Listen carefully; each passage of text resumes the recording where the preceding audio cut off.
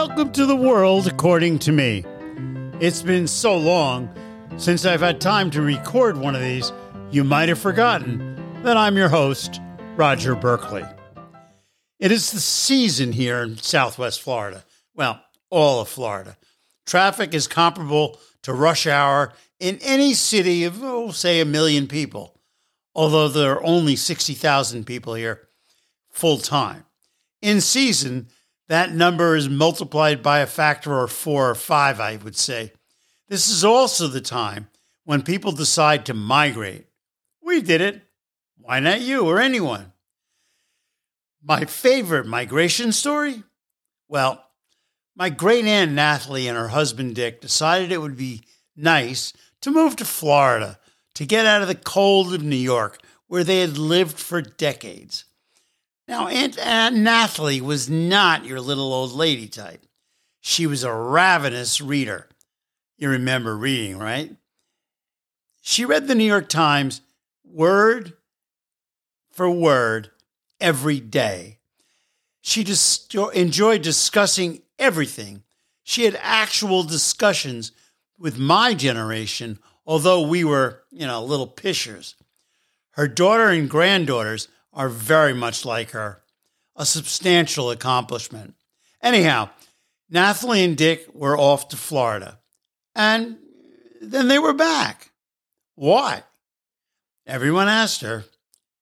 She said that when she got the Sunday paper, presumably the Miami Herald, there were color pictures on the front page, and that was a bridge too far for a reader of the Great Gray Lady, as the New York Times was frequently called in those days. So they came back to 79th Street and civilization. I like to move it, move it. Our current governor, a would-be strongman, Ron DeSantis, was boasting that Florida was where woke came to die. Stephen Colbert noted that Florida is where everything comes to die. Florida is often known as death's waiting room. DeSantis, who I've been told, and we've now seen in some of the campaign stops he's made, has the personality of a dead fish, and he's undertaken the Nazification of Florida. He and his GOP minions have not only decided that they have the right to determine what women can do with their own bodies, but he has decided he can control what books Florida's schools can and cannot use at every level. There's a small college in northern Florida that he believes is too liberal, and he has brought in people from a conservative Christian college in Michigan to correct the error of the hippie school's ways. Right now, the union contract is hampering his destructive plan. In lower educational levels, librarians have blocked shelves that have the books that the governor finds inappropriate on them.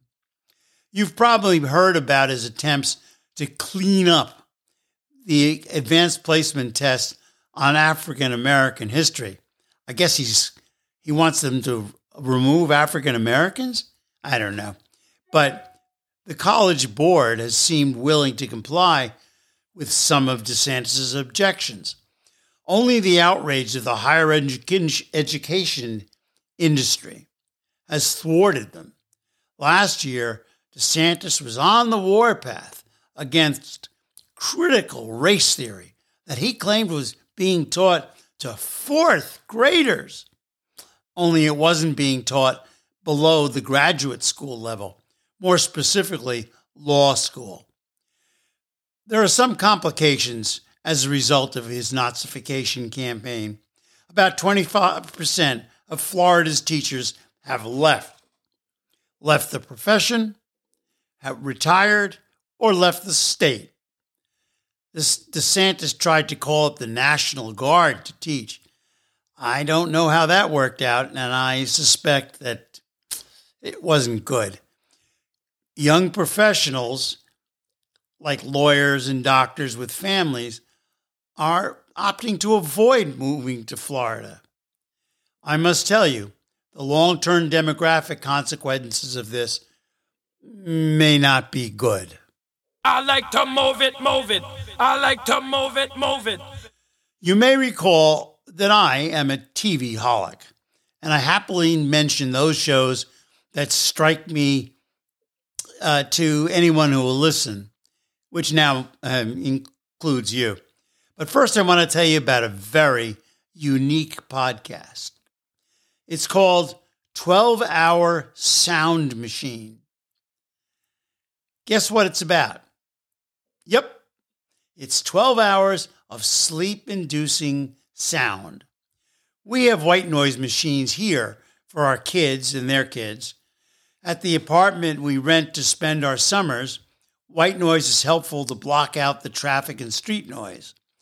This podcast is entirely different. With my AirPods in, there is no sound getting to me. That includes my wife, who's always been a sleep talker. Now I can sleep through the night uninterrupted.